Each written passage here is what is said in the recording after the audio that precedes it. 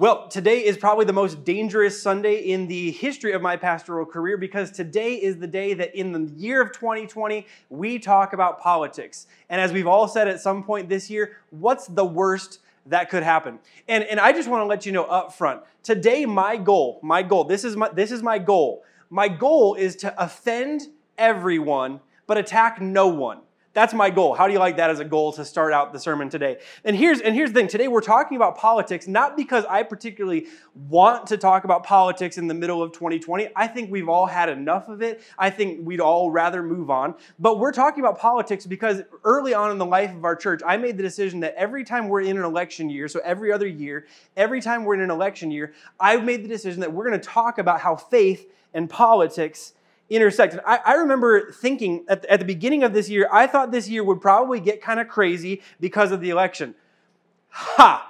Wouldn't you love to live in a year where the craziest political thing that happened was the election? I would love to live in that world. There have been so many crazy political things and politicized things that have happened this year that I just think there's some of us that have even forgot some of the bigger things that have happened this year because we're all kind of looking to the future going, well, what's the next crazy, insane thing that's going to happen? So just to refresh our memory on the crazy things that have happened this year, let me just, maybe to depress everyone a little bit as we start out because who doesn't love that? Let me read to you some of the things that have happened in 2020 already. We had massive brush fires in Australia. We had the United States assassinated an Iranian general during a U.S. drone strike. We had President Trump's impeachment trial. China went on lockdown due to the coronavirus. The first cases of COVID reached the U.S. in Washington state.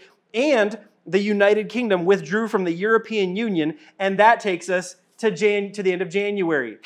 In February, the Iowa Democratic Party caucus took weeks to determine the results so that quality control could take place. That's probably fine. I'm sure that's fine. President Trump was impeached by the House and then acquitted by the Senate. The 49ers lost in the Super Bowl because Kyle Shanahan apparently doesn't like winning Super Bowls when he has double-digit leads. Take that, Jared. And the coronavirus disease officially got named COVID-19. Now we're through February.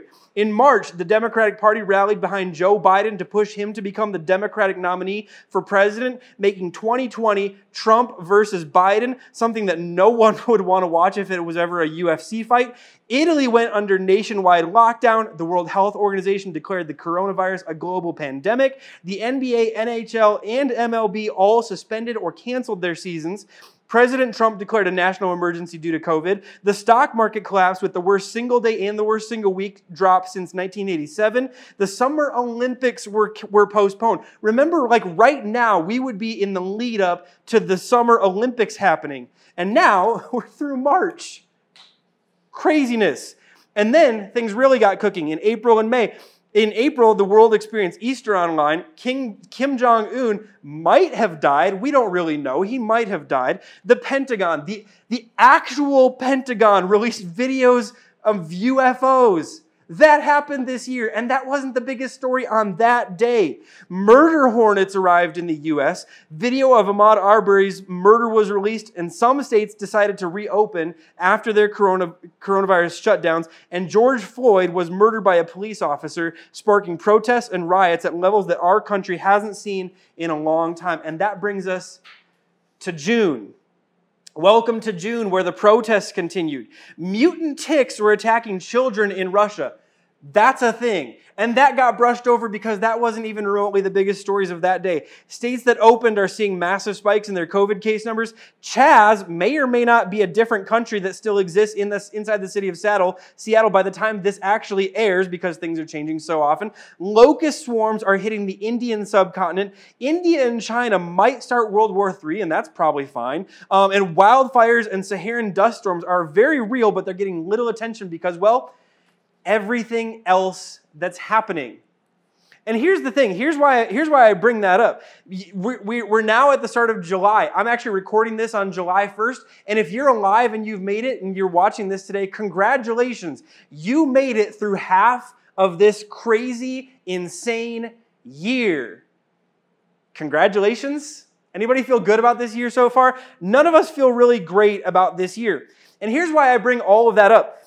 Not really to depress any of us, but to remind us of everything that's happened so far and to remind us of something that we need to talk about as we start today. We live in a season where everything intersects with politics. We live in a day and age where everything intersects with politics. Virtually everything else that I put on the list, if you were paying attention to social media, if you were watching news stations, if you were reading things online, you know that just about everything that I just mentioned, at some point along the way, it got political, it got politicized, it forced people to take sides, and unfortunately, as people took sides, it caused our nation to become more and more and more divided than we've ever been. Let me give you one example of how things become politicized.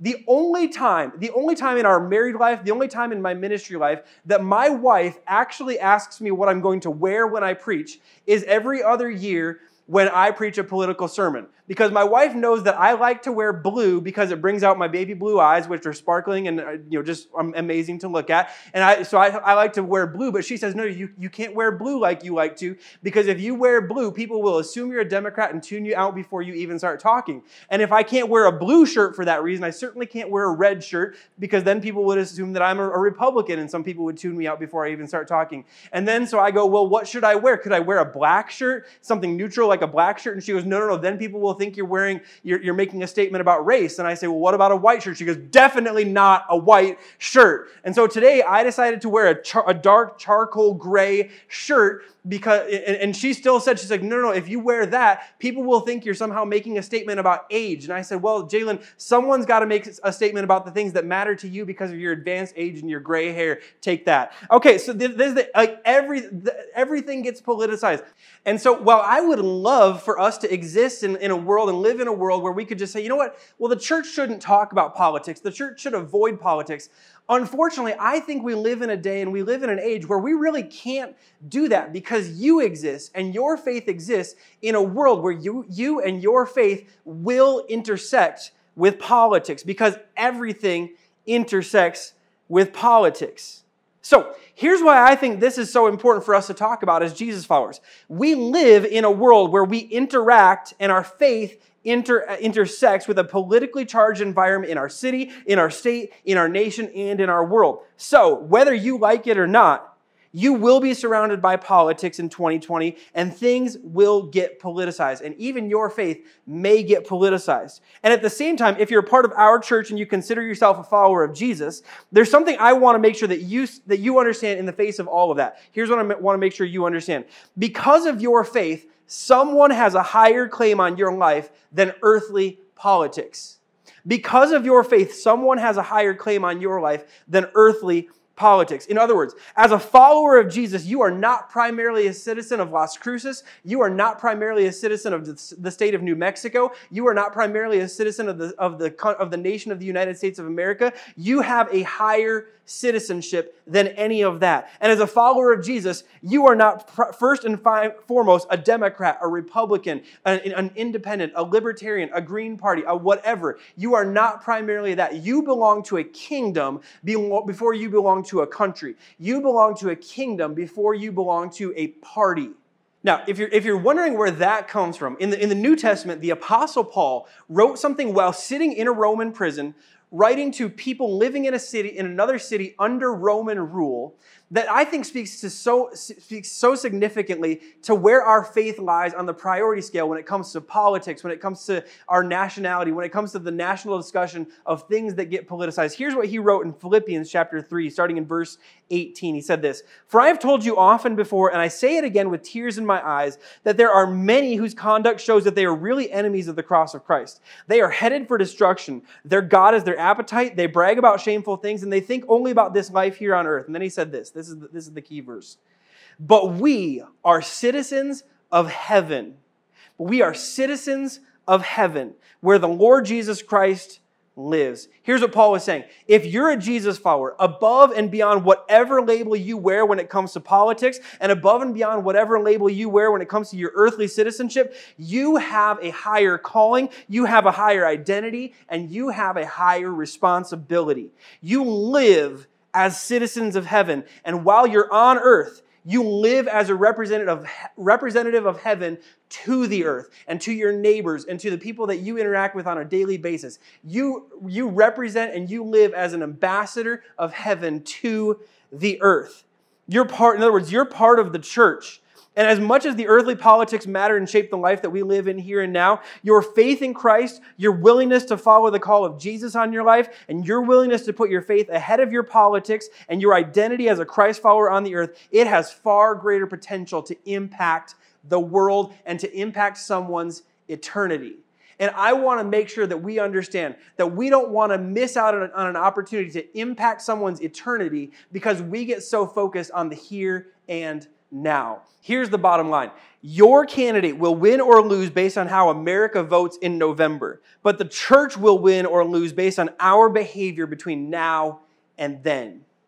Our ability to continue to be a church of impact and a church of influence and a church that continues to reach people who have said no to Jesus before will be determined by our behavior, by our willingness to love, by our willingness to live as citizens and representatives of heaven to the earth and to the city around us between now and November. That determines whether or not the church wins or loses. And so here's the thing. Another verse how this plays out and what this looks like, a great example of this comes from 2 Corinthians chapter 5. In that chapter, Paul wrote this starting in verse 11. He says, because we understand our fearful responsibility to the Lord, in other words, we have a responsibility. Because Jesus saved us, we have a responsibility. Because we understand our fearful responsibility to the Lord, we work hard to persuade others, not of our rightness, not of our political rightness, not of our opinions rightness. We work hard to persuade others that God knows we are sincere, and I hope you know this too. Either way, Christ's love controls us. Since we believe that Christ died for all, we also believe that we all died to our old life. He died, catch this, for everyone, so that those who receive his new life will no longer live for themselves. Instead, they will live for Christ, who died and who was raised for them. Just in case anyone needs a reminder in this political season, Jesus died once for all, for everyone. Jesus died for Republicans and Jesus died for Democrats. Jesus died for white people, Jesus died for black people, and Jesus died for everyone on the melanin spectrum in between. Jesus died for protesters and Jesus died for non-protesters. Jesus died for people who post things on Facebook that you agree with, and Jesus died for people who post things on Facebook that you disagree with. And if you can actually believe this, Jesus died for white supremacists, and Jesus died for the radical extreme BLM activists. Jesus died for everyone. But here's the important thing that Paul mentions. Jesus died for everyone, not so they could feel affirmed and loved exactly where they were at any given moment in time, but Jesus died for everyone so that everyone would have an opportunity at a relationship with the God who loves them, who created them, who calls them their children, and loves them where they are, but does not want to leave them where they are. Jesus died so that everyone, every single one could have an invitation into the new life that he gives and that he brings and that he changes us into. He went on to say this, so we have stopped evaluating others from a human point of view. At one time, we thought of Christ merely from a human point of view. How differently we know him now. Side note, it is okay to change the way you see people and the way you see things. That is not a mark of a shifting worldview. That is a mark of maturity, that you can acknowledge, I was wrong and I needed to change. He says this means that anyone who belongs to Christ has become a new person. The old life is gone and a new life has begun. And then he says this, all of this is a gift from God who brought us back to himself through Christ. And God has given us this task of reconciling people to him. For God was, in Christ, reconciling the world to himself, no longer counting people's sins against them. And then he gave us this wonderful message of reconciliation. So we are Christ's ambassadors. God is making his appeal through us. We speak for Christ when we plead, come back to God. Now, this is where things get interesting. Paul says, look, here's what God has done through Jesus. God made it possible for all people from all backgrounds and all ethnicities and everywhere on the earth, and even people from all different belief backgrounds. God has made it possible for every single person to come to him through faith in Jesus. Everyone's welcome on this one road. It's exclusive, but it's inclusive. Everyone's welcome, here's the path. Everyone's welcome, here's the path. But then he says this, look, all of these people, all these different backgrounds, all these different political opinions, all these different beliefs, all these different everything, He says, look, you as the church, you have a responsibility. You as Jesus followers, you have a responsibility to live and to love and to lead in a way that it's possible for different backgrounds and different ethnicities and different opinions and different ideas about how society should work. You must live and lead in a way that reconciles, that brings all of these people, that brings the many into a relationship with the one. And so you have to, Paul would say, look, you have to exist in a way that people can have a difference of opinion and they still unite around Jesus. Paul would say you have to understand that you can disagree politically, but you must love unconditionally. You can be politically divided, but you can be spiritually united. And I just want to say, if that sounds impossible to you, that's a good indicator that Jesus is not on the throne of your life, but that politics is on the throne of your life. If you would allow a political division to cause spiritual division, it might mean that you have placed politics on the throne of your life. And Paul would say, there is a better way. There is a way where Jesus sits on the throne of your life. And he leads and he directs, and not everyone has to agree with you for you to be spiritually united with someone. We have to allow for disagreement and difference of opinion because we understand that Jesus didn't die so that people could come to a political party or a particular opinion, but so that people could know him and follow him and love him and trust him with their lives and allow them to call him their heavenly Father. See, that's our task. That's the task of the church. That's the task of Movement Church, to live in a day and age and a world that's more divided than ever, but to find a way to love and to lead so that many can become one under the leadership and the lordship of Jesus. To reconcile a diverse group of people under one Lord, one Savior, one baptism. That is our marching orders. And that is ultimately our responsibility. So, here's the thing. Today, we titled Talking Points because while that's our marching orders, there are some things in our world that it's important to talk about. And many of us, we've settled for sound bites from our political party or the side that we kind of agree with. And I think as Jesus followers, many of us, we might need a better way of talking about some of the things that are happening in our world. So I've got 3 things that I want us to talk about today. And we don't spend a whole lot of time talking about, current events. This is kind of the one Sunday every other year we decide to talk about what's happening in our world. But here's the first talking point that I think we have to embrace as Christians. Christians, Jesus followers, should lead the way in fighting for the value of vulnerable lives.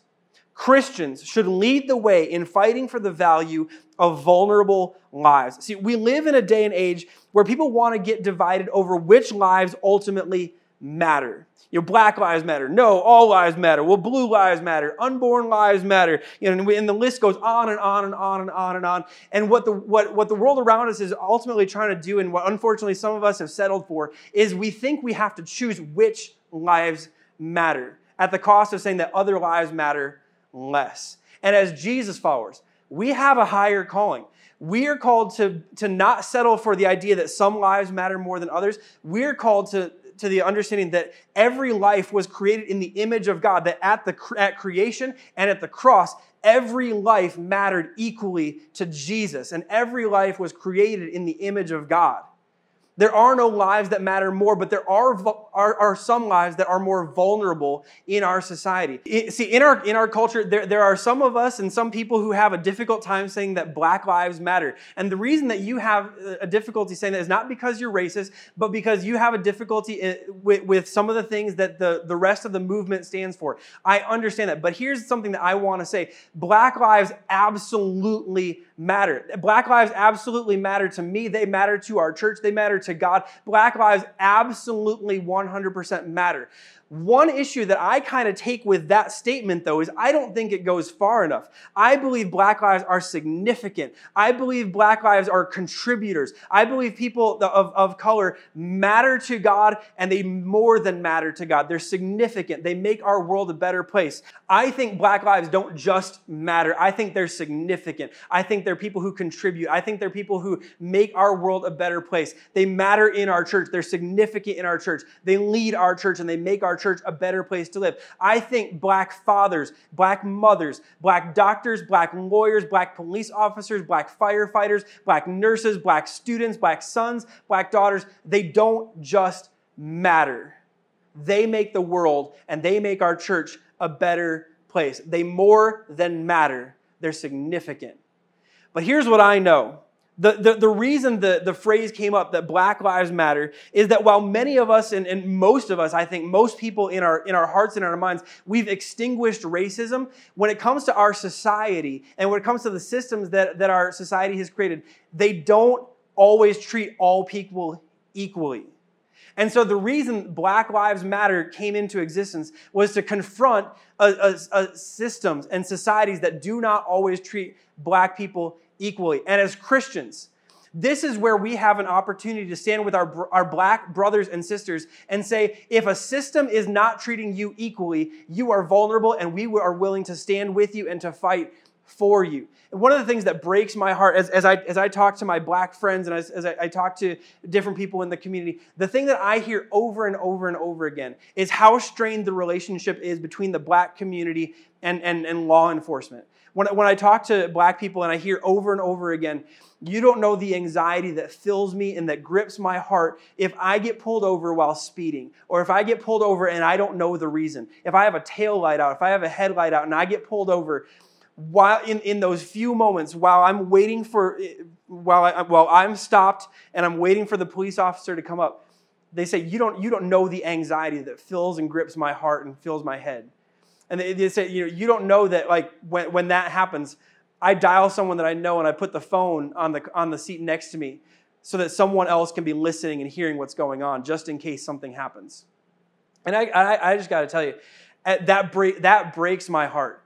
As a white person, I cannot understand that. As a white person, I grew up in a world where police officers are wonderful people who enforce the law and they're there to protect you and that they're there to make sure that your life works right. Matter of fact, like one time, I actually got in a car crash where I ran into a police officer, and 5 minutes after that, while they're writing a ticket, the police officer and myself, we were joking around and we were talking about church and we were talking about all kinds of stuff. That's the type of relationship that I, as a white man, and many of you as white people, have with police officers. That's the difference here. Experience has taught me, as a white man, that police enforce the law and are fun to joke around with. Experience has taught people of color something far different.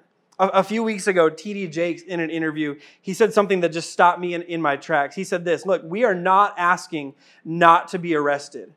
We're just asking not to be tried on the sidewalk. We can all do better.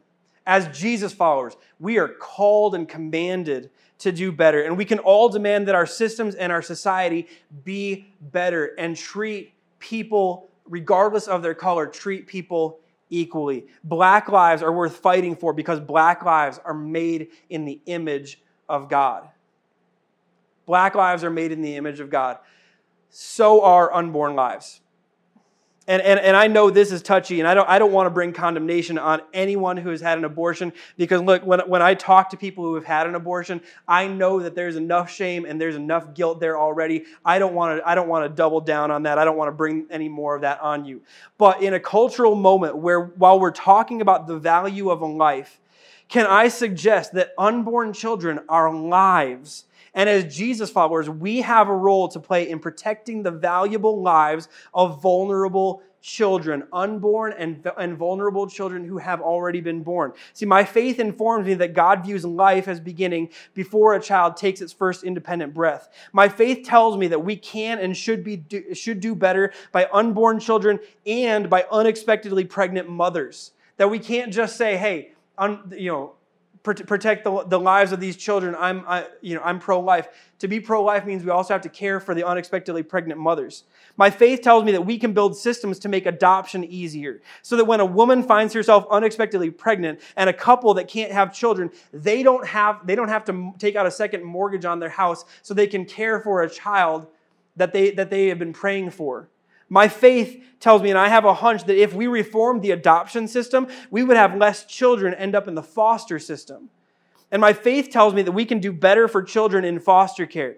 My faith tells me that all of these lives have incredible value and that we can and we must do better. In fact, in ancient times, in the ancient world, in ancient Rome, people didn't really have abortions because we didn't have, as people, the technology that is used now in abortions didn't exist. And so when someone would unexpectedly become pregnant, they would carry the child to term. And then what they would do is they would try to take care of getting rid of that child that they didn't want through something that they called exposure.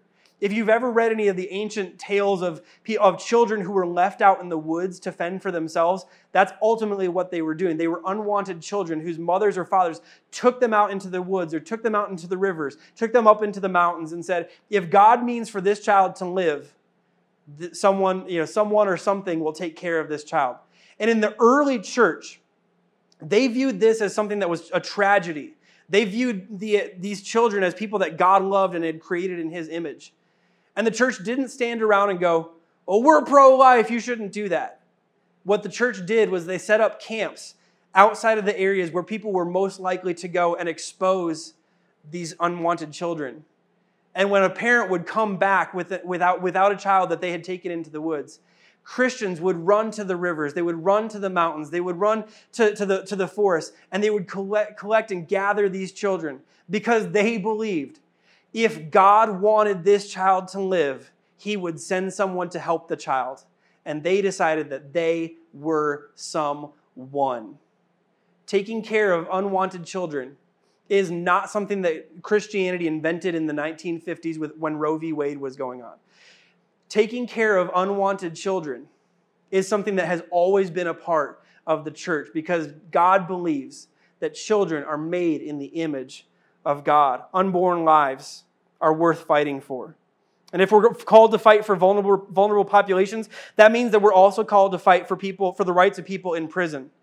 During COVID, we've seen something tragic happen in our state with the outbreak and spread of COVID taking place among our detention centers. And I just want to say, people that are in prison are paying a debt to society, and no matter how big that debt is, paying the debt should never mean terrible living conditions that contribute to the spread of a disease that can become very dangerous. We can and we must do better as a society. And one more group. One thing that was appalling to me as COVID began to spread and as coronavirus was taken on is the amount of people that were my age and younger who were saying things like, well, this is a disease that only affects the elderly and people who are in nursing homes, and it only affects people who have underlying conditions, and they weren't going to live that much longer anyway.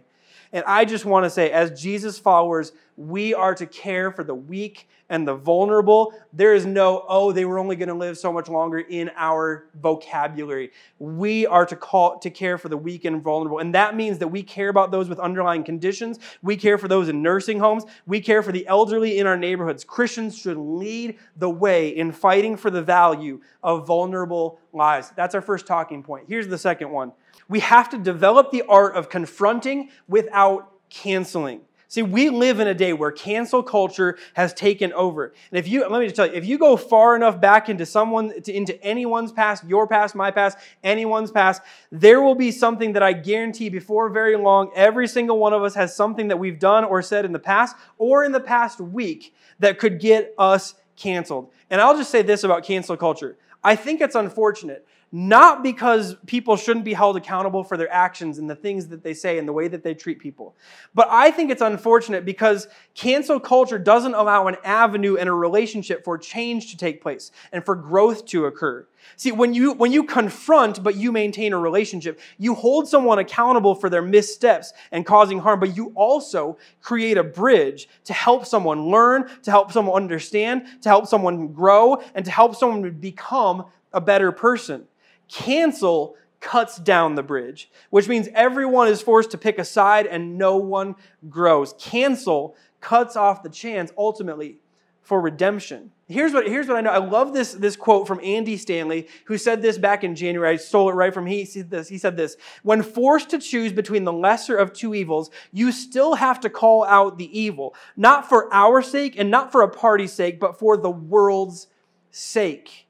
See, what he was saying, look, we all have this tendency that when we choose a side, even when we believe that the candidates weren't particularly great, it's like, well, this is the candidate I chose, this is the side I choose. That when we choose a side, all too often, we think that we have to live with and defend every action of the side that we choose. Instead, Andy Stanley said, no. When you choose a side, for our benefit, for the church's benefit, for the world's benefit, when you see evil on any side, and especially when you see evil on the side that you chose and that you have a relationship with, we have an obligation to confront what needs to be confronted. See, here's an example of confront versus cancel. When it comes to the acts of police brutality that unfortunately we have all seen on our cameras and news stations all too often recently, there is a confront option and there's a cancel option. Cancel is defund and disband the police. Confront is we must reform the police. Cancel says defund, disband, get rid of, we don't need the police anymore because the police did something wrong, a police officer did something wrong, there's numerous acts by the police that have been something wrong, so we need to get rid of all those police officers. That's cancel. Confront says we can change and we can do better with the police. See, let's be honest, none of us want to live in a world without some form of law enforcement. I want to know that someone is enforcing the law and protecting citizens. But I also want to know that those systems are working the same for everyone in society. So I don't want to cancel the police, but I think it's important to confront what's happened and make sure that we take steps to ensure that the system works the same regardless of skin color or any other variables that might exist. Now, here's the thing. I am not smart enough to have the answers for this. And chances are you're not smart enough to have the answers for this. Not any one of us is smart enough to have all the answers for this. But as a society, I want to say, I hope we sit with this long enough to figure out the answers. I hope this isn't just a moment that in 3 years from now, we end up visiting all over again because we got all hyped up and thought we had some answers, but it was just short-term Band-Aids. I hope we actually can confront this and sit with it long enough and keep pushing on it long enough that real meaningful change occurs. We have to develop the art of confronting without canceling. And so that's our second talking point. Let me give you the third one. Don't compromise your testimony by sharing untruths. See, in the last election cycle, there was this new phenomenon, this new term that got thrown around a whole lot, and it was the term fake news. That was a fun one, wasn't it? And see, here's the thing. With fake news, everyone believes that the other side is guilty of using fake news to disinform people, misinform people, and to tarnish the reputation of their side. The other side is using it to ruin my side. The other side is using it to harm my side. Let me just speak really, really slowly on this so that everyone can understand this. Both sides use fake news to make the other side look bad. This isn't a one-sided thing. This is both sides use this to try to make other people look bad. Both sides use fake news and both sides utilize outrage headlines because who cares what's in the article? I can make the headline as crazy as possible knowing that no one reads the article and that's not going to stop anyone from sharing it. We see stuff and we spread stuff. We see stuff and we spread stuff. And we never spread the stuff that hurts our side. We only spread the stuff that hurts the other side. And can I just say this as a pastor? As Christians, we are supposed to be people who spread truth. Not sort of truths, not half truths, not seems like it might be true, not I wish it was true because it makes the other side look really bad. Real truth. And I'll just say this, if we're knowingly sharing untruth, we have already given away our integrity and any moral authority that we claim to have. And if we're unknowingly sharing untruth, it means we're lazily giving it away. We need to do better. See, here's the real reason that I say this. I want you to be believable when you share the actual gospel with someone. When you share the gospel, I do not want people to wonder if they have to fact check what you're saying.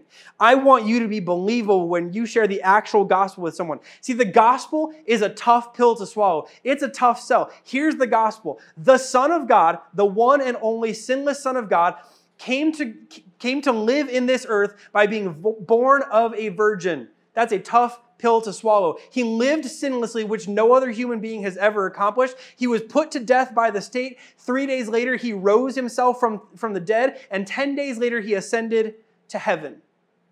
That's the gospel. That's the story of salvation. That's the gospel that we're trying to convince people to believe in, because we believe that that story has the power to save, and that story has the power to change a life. That the one at the center of the story has the power to change a life. But that's a difficult story to get people to believe in, even if they believe every word that you say.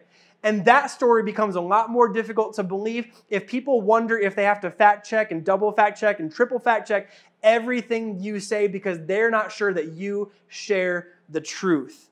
We have to, and we can do better. I don't want that story to be any harder to believe for anyone. And so for our message to be believable, we have to be believable, which means we have to maybe reprioritize the truth in what we spread and what we share. Now, here's the thing. At the beginning of this whole thing, I told you, my hope was to offend everyone a little, but attack no one. Honestly, my hope is that I was praying this all week. My hope and my prayer is that I could bother everyone just enough that you cannot sit idle anymore. And here's why. The work that we have to do as churches and as a church is far too important to let your politics stop the mission of the church, to reconcile people to God and to bring the many to the only one who offers real and lasting hope. We cannot let politics get in the way of the things that matter most. And with the things that matter most to God are people, because He created us in His image. See, once upon a time, early on in the life of the church was a group of people from all kinds of backgrounds, from different cultures, from different religious beliefs, from different ethnicities, who lived in the strongest empire that the world had ever known. And without ever focusing on politics, their love for one another, their commitment to loving and serving the poor, their commitment to following Jesus with everything they had, even when it was incredibly costly for them, their refusal to be divided, it changed an empire. It changed the world. And here's the thing. While much has changed, I still believe that's possible. And I believe it could happen again if we'll decide that we're going to follow Jesus with everything we have. And we're going to keep the main thing. And we're going to love like Jesus has called us to love. We're going to live like Jesus has called us to live. We're going to serve like Jesus has called us to serve. And we're going to love people the way God loved people through Christ, by being willing to sacrifice for the good of someone else. That's our talking points. That's our marching orders. And I'm just crazy enough to believe it could change the world again. Let me pray for us. Heavenly Father, God, I know that what I just said, it's heavy. And some of us are sitting with it, and some of us are sitting and we're angry right now because of what I just said. And God, some of us, we're sitting and we're rejoicing at other parts. And some of us are finding ourselves everywhere in the middle where we're angry at one thing and we're excited about another thing. And God, I just thank you for that. I thank you for every bit of emotion that people are feeling and experiencing right now. God, as I've prayed all week, I pray that this would bother everyone just enough that we have to keep thinking about it. We have to keep it at the forefront. Because God, what you want at the forefront is for us to follow you, for us to know you, for us to live for you, for us to love for you, for us to serve for you. And God, so I pray that as your people, as citizens of heaven, we would no longer be people who let politics get in the way of the people that you have called us to love, the people that you've called us to reconcile to you. So God, if there's any way in us that our politics have gotten in the way of a person that you love and that you created, God, help us to see that, help us to change that. Help us to be willing and able to be mature enough to admit that we have some work to do. And God, wherever that is, help us to have the wisdom to know what it is. Help us to have the courage to actually take whatever steps you're calling us to take. We love you, God. Help us to be your representatives here on the earth. In Jesus' name, amen.